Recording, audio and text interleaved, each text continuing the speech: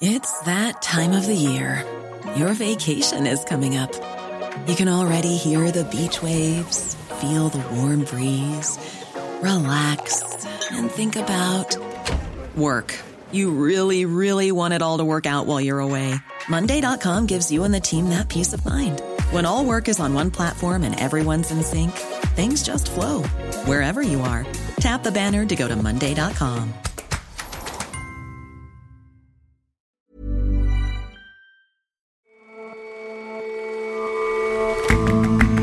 Hello and welcome to The Intelligence on Economist Radio. I'm your host, Jason Palmer. Every weekday, we provide a fresh perspective on the events shaping your world. Global attitudes towards recreational drugs are softening, but not in Japan, where harsh laws are mixed with strong social stigma. The country doesn't have much crime related to drugs, but there's also no sympathy or help for those who get mixed up with them.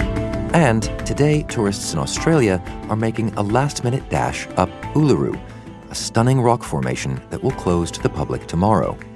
It's a dangerous climb and a disrespectful one. The site's Aboriginal owners have always viewed it as a sacred place.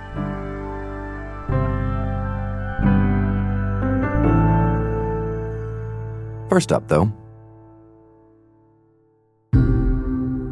when asked whether he should request a Brexit extension from the European Union beyond the October 31st deadline, Prime Minister Boris Johnson gave a flippant but frank answer. I'd rather be dead in a ditch. But last week, Mr. Johnson was forced by Parliament to make that request.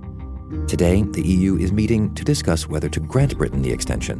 Whether for weeks or months, it's unclear.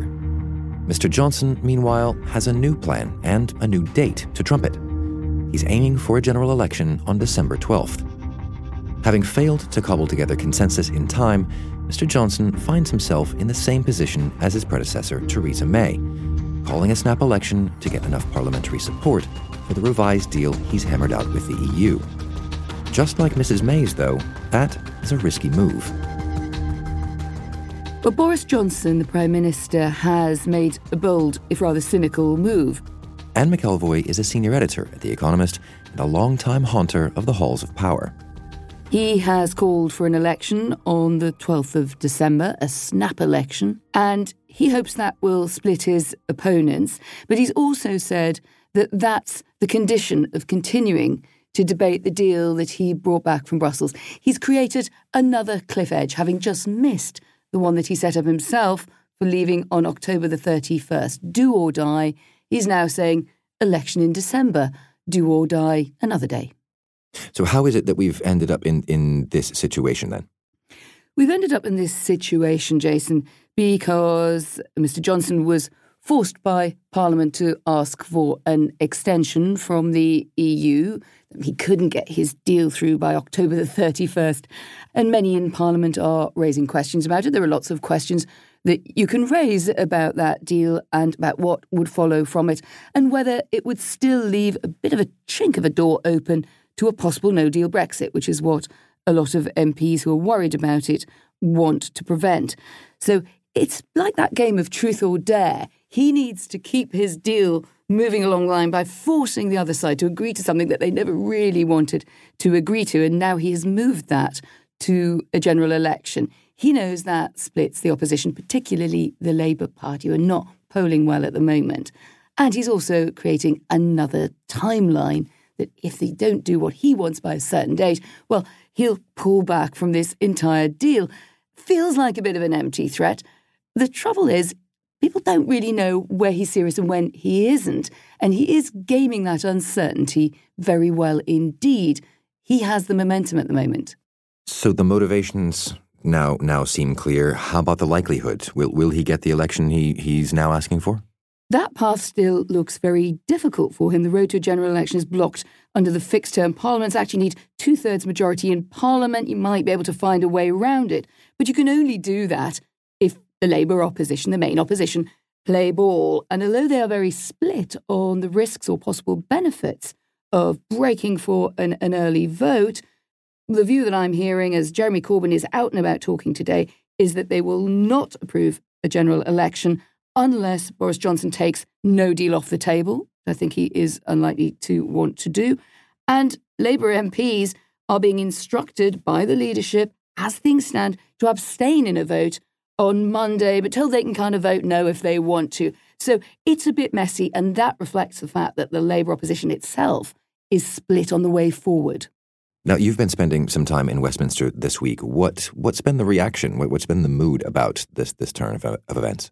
It's extremely febrile, and let me give you an example. I was sitting down with Philip Hammond, who was until recently the Chancellor, so the Finance Minister of the British system, very senior figure. And we were talking about whether there would be a general election before the end of the year. He was giving me his reasons. This is someone who's been an MP for decades, why this would be such a risk. And someone in the room looked at their watch, and up flashed a message saying Boris Johnson was going to go for that Christmas election. I had then previously seen Sajid Javid, now the Chancellor, who was pre-briefing his budget. He thought he was going to be giving a budget in November. So the previous Chancellor of the Exchequer and the present one, neither of them had any idea earlier in the day of what the Prime Minister was going to announce in the evening. And that's an indication of exactly how febrile, how dramatic and unreliable the mood is. And I would just say one other thing.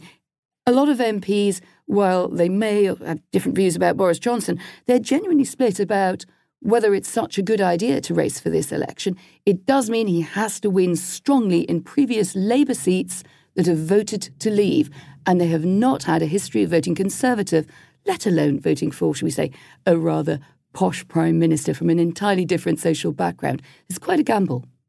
The way a lot of this plays out is dependent on whether the EU actually grants the extension that's been requested. Do you think it will? Well, we should hear a reply either later today or on Friday or at the latest on Monday from the EU. I think there's a feeling that they're waiting to see how things are going back in Westminster, so it's a bit of a chicken and the egg, that one. They are expected to agree, and possibly to something that's been called a flextension, which sounds like an awkward yoga position, which is that you would have that 3-month extension that's been talked about, but it could be broken if Boris Johnson could get some progress earlier, which I think is devoutly to be wished from a point of view in Brussels. But even that is not so certain. We know that Emmanuel Macron, for instance, has been opposed to a longer extension. He thinks that the Brits are just very likely to dither and to string this out, and that what we need is to be presented with our own do-or-die moment and come to a view.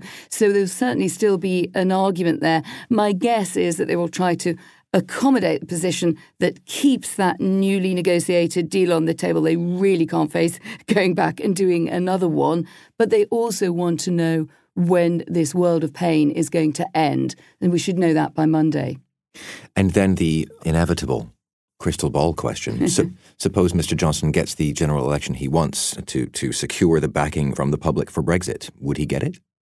I think the closer he is to actually saying, here is a day that has the B word on it, this was Brexit Day, the better for him electorally, whatever one thinks about the wisdom or otherwise of Brexit. His play is, I need to get a majority. It has just been terrible for both him and his predecessor, Theresa May, to try and do any business in Parliament without a workable majority. So he's prepared to take that gamble. I think it really depends on the conditions on which that Brexit day happens. If it does, he really then has to go out and win votes from Labour Leave constituencies. He's going to lose votes from Remain backers. He's got to really go into parts of the country where the Conservatives have not won for many decades, if at all. It's a high-wire act. It's Boris Johnson. It always is. And thank you very much for coming in. Thanks for having me, Jason.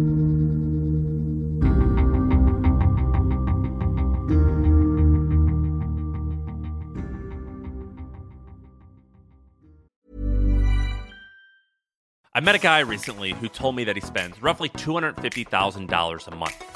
I talked to another person recently who made $50 million at the age of 30. What do you do with that money? How do you spend it? How do you not spend it? What do you invest in? How does it change your relationship with other people? If you meet a rich person, these are questions everyone wants to know, but you're too embarrassed to ask. Well, guess what?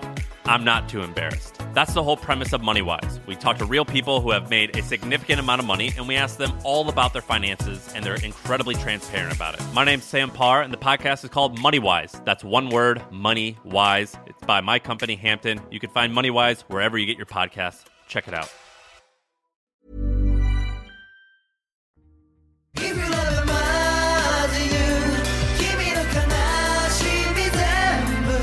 Until earlier this summer, Junnosuke Taguchi was mainly known as a former member of a popular Japanese boy band. But in June, he was arrested with his girlfriend after police found a pinch of marijuana and some paraphernalia in his apartment. Mr. Taguchi appeared in public, soberly dressed, offering a torrent of apologies. He said, "I promise I will never touch illegal drugs, including marijuana, and become involved in crime." He then prostrated himself outside the police station, forehead touching the ground. He said he would suspend his singing career and focus on regaining the public's trust. Unlike in other countries around the world where marijuana laws are becoming more liberal, in Japan, use of the drug is illegal and carries heavy social stigma. Well, that tells us that Japan takes a very dim attitude to marijuana, but any drug. And there's a long history of pop stars, actors, people in the public eye who have been arrested and convicted. David McNeil reports from Japan for The Economist. And you've seen several cases of that recently. The most famous is Pierre Taki, who's an actor and musician. He was arrested for taking cocaine recently. And in response, Sega, the video game company, pulled a game in which he voices a character. Sony Music stopped sales of his music. NHK, the country's largest broadcaster, scrubbed all his scenes from a TV series, including those that had already been aired. And there's lots of cases like that where people's careers are destroyed after taking a small amount of drugs recreationally. So I think that the attitude, the public attitude and the official attitude to drugs is quite harsh.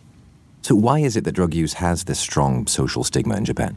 Well, I think that one reason is because they have had epidemics in Japan, particularly of meth after the war in the 1950s. They had something like, it's estimated, about 500,000 meth addicts. And that's a hangover really from the Second World War when meth was widely distributed to soldiers, people fighting in the war. And I think the hangover from that remains. But I think there's also other reasons. One is that the Americans who occupied this country from 1945 to the early 1950s introduced a lot of their anti-drug laws, particularly the anti-cannabis law. And Japan has never really reformed that law. And so the penalties can be quite harsh. Yes, so the penalty in Japan for marijuana users is possession is punishable with up to 5 years in prison. If there's an intent to profit from distribution, it's 7 years. And if you're a proper dealer of marijuana, you face 10 years in prison. For drugs like cocaine, the penalties are even harsher. And they tend to enforce those laws when they think that people are habitual users. And the police really take the prosecution of drugs seriously. Detectives are dispatched to the homes of pot smokers in the countryside. Every summer, there are stories in the paper about the police. They go to Hokkaido in the northern countryside and they pull up wild cannabis, thousands and thousands of wild cannabis plants, and incinerate them in bonfires out of fear that people are going to start smoking them. So there is a very, very harsh attitude towards even soft drugs in Japan. And so do you think all of that is aligned with what the people themselves think, or is this just a sort of hard government line? I think that the public in general has been socialized, if you like, to think that drug users deserve harsh punishment. There isn't much sympathy for people like Junnosuke Taguchi when they get caught. They see drug use as a lapse in moral rectitude. For example, I teach at a university in Tokyo, and the subject of drugs, recreational drugs, comes up because 18 to 21-year-olds would be, if the statistics are correct, the prime candidates for smoking marijuana. But in general, you don't get much sense that people in that age group do smoke a lot of drugs. And what's really surprising to me when you talk to them is that they have very little sympathy for other people who are caught taking drugs. There was a case about 10 years ago of students at Keio University, which is a private university here, of a handful of students being caught smoking marijuana, and the president of the university and the management of the university apologized on behalf of the students. And I think that most of the people who I teach, at least, would sympathize with that, sympathize with the management. They wouldn't have much sympathy for the students. And so the public policy goal is achieved, I presume. There is not much drug use because of all this stigma. No, there isn't much drug use. There were 14, I think, cases of arrests with heroin-related crimes last year. Cocaine tends to be seen as a drug taken by entertainers. That said, there is a growth in the last couple of years in the number of people being arrested on cannabis-related charges. There was a survey a couple of years ago which said that something like 1% of the population has tried it. Now, that's very small for people in the UK or Ireland, for example, but in Japan, that was considered alarming. And I think one reason why the authorities are going after people like Taguchi and his girlfriend is because they fear the influence they have. They fear that marijuana is becoming trendy. It's becoming something that young people might be attracted to. So if the government is taking such a strong hand in punishing, is it doing much in the way of rehabilitation to get people off drugs who end up on them? Well, not very much, certainly not according to experts. Once people are addicted, they usually stay that way because it's hard to get help. And when I asked, for example, I interviewed a Justice Ministry official and asked him about whether that was going to change, he said no. The softening of laws around the world, which is happening as we see in America and Canada and so on, he said that sort of thing has no place in Japan, that Japan's drug laws work and they're supported by ordinary people. David, thank you very much for joining us. Thank you very much.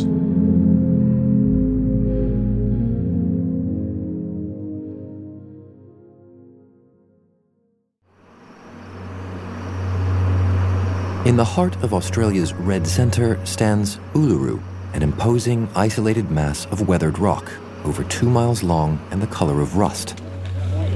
The monolith is among the country's most iconic landmarks, drawing tourists from Australia and beyond to its remote location in the Northern Territory. It's what we call the heart of Australia. And I think everyone agrees on that, not just Aboriginal people, but just about everyone thinks of it as the cultural heart of Australia. Mick Gooda is a former Aboriginal and Torres Strait Islander social justice commissioner. It changes colours during the day, it changes colours from the morning to the afternoon. And as an Aboriginal person, I'm sure most people go there just get overwhelmed by the sense of the aura of the place, of Uluru. It's so important for all of us. But it's also deeply sacred to its Aboriginal owners, the Anangu people. They had lived at the site for thousands of years.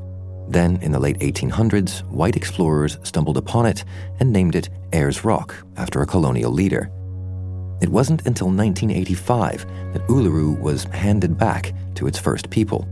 The Aboriginal owners now manage the land in partnership with the government. Tomorrow, on the 34th anniversary of that handover, a ban on climbing the rock will come into effect. It's prompted visitors to flock to Central Australia to scale the rock before it's too late. To the traditional owners, Uluru isn't just a beautiful place, it's a sacred one, a spiritual one as well. Eleanor Whitehead is our Australia and New Zealand correspondent based in Sydney. It's not only a rock, it's a living thing, and it's where the spirits of their creation ancestors reside. So it's sort of out of respect for that cultural history that they ask people not to tread on it. It's also very steep and it's surprisingly dangerous. A lot of people have died trying to reach the summit, often in very, very hot conditions. And the traditional owners, who are called the Anangu, say they feel a responsibility for those lives which are lost on their land. So visitors have already been asked not to climb the rock. There are signs all around its base saying it isn't permitted under the traditional owners' law.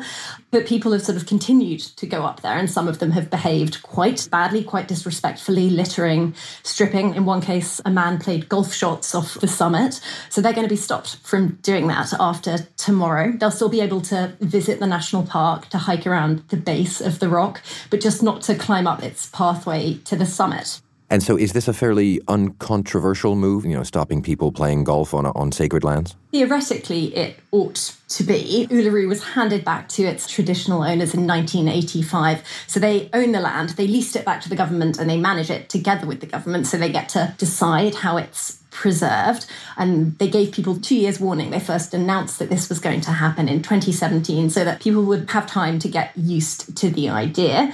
But not everyone is happy about it. There's been this huge rush of tourists, record numbers heading up the rock. And people give different reasons for why they want to climb it before it's closed. Some kind of feel like the rock is a national icon which belongs to everyone.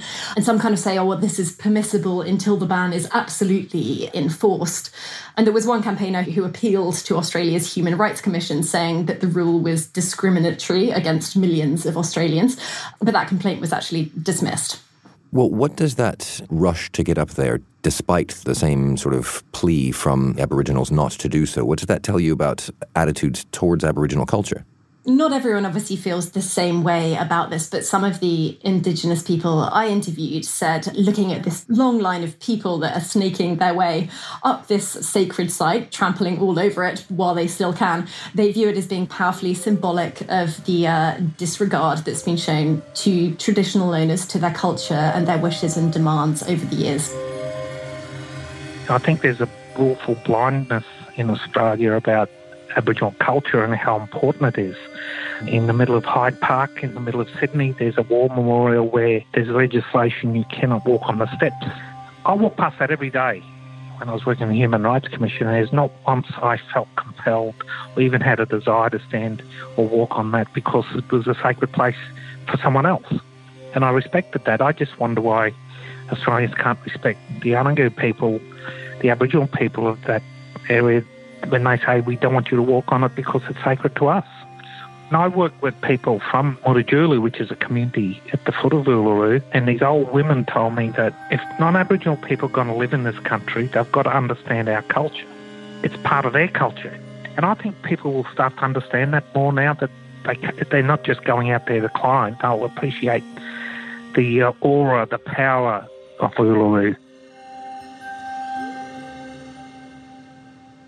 While it's obvious that more people have been climbing it recently as a kind of last-ditch effort to get up there is quite a lot of optimism that these efforts to educate tourists about Aboriginal culture and educate more generally school children in Australian classrooms as well have been working, and people are gradually starting to show more respect.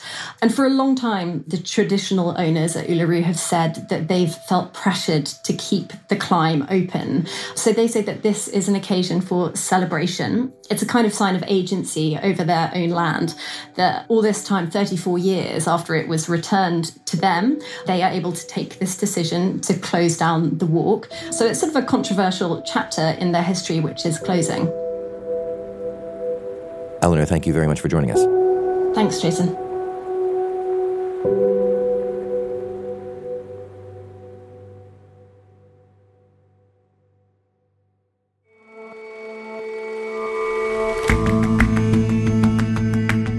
That's all for this episode of The Intelligence.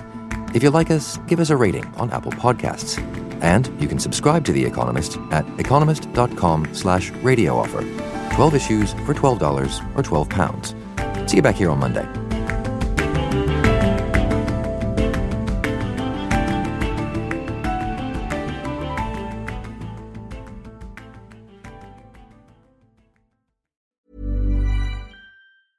I met a guy recently who told me that he spends roughly $250,000 a month. I talked to another person recently who made $50 million at the age of 30. What do you do with that money?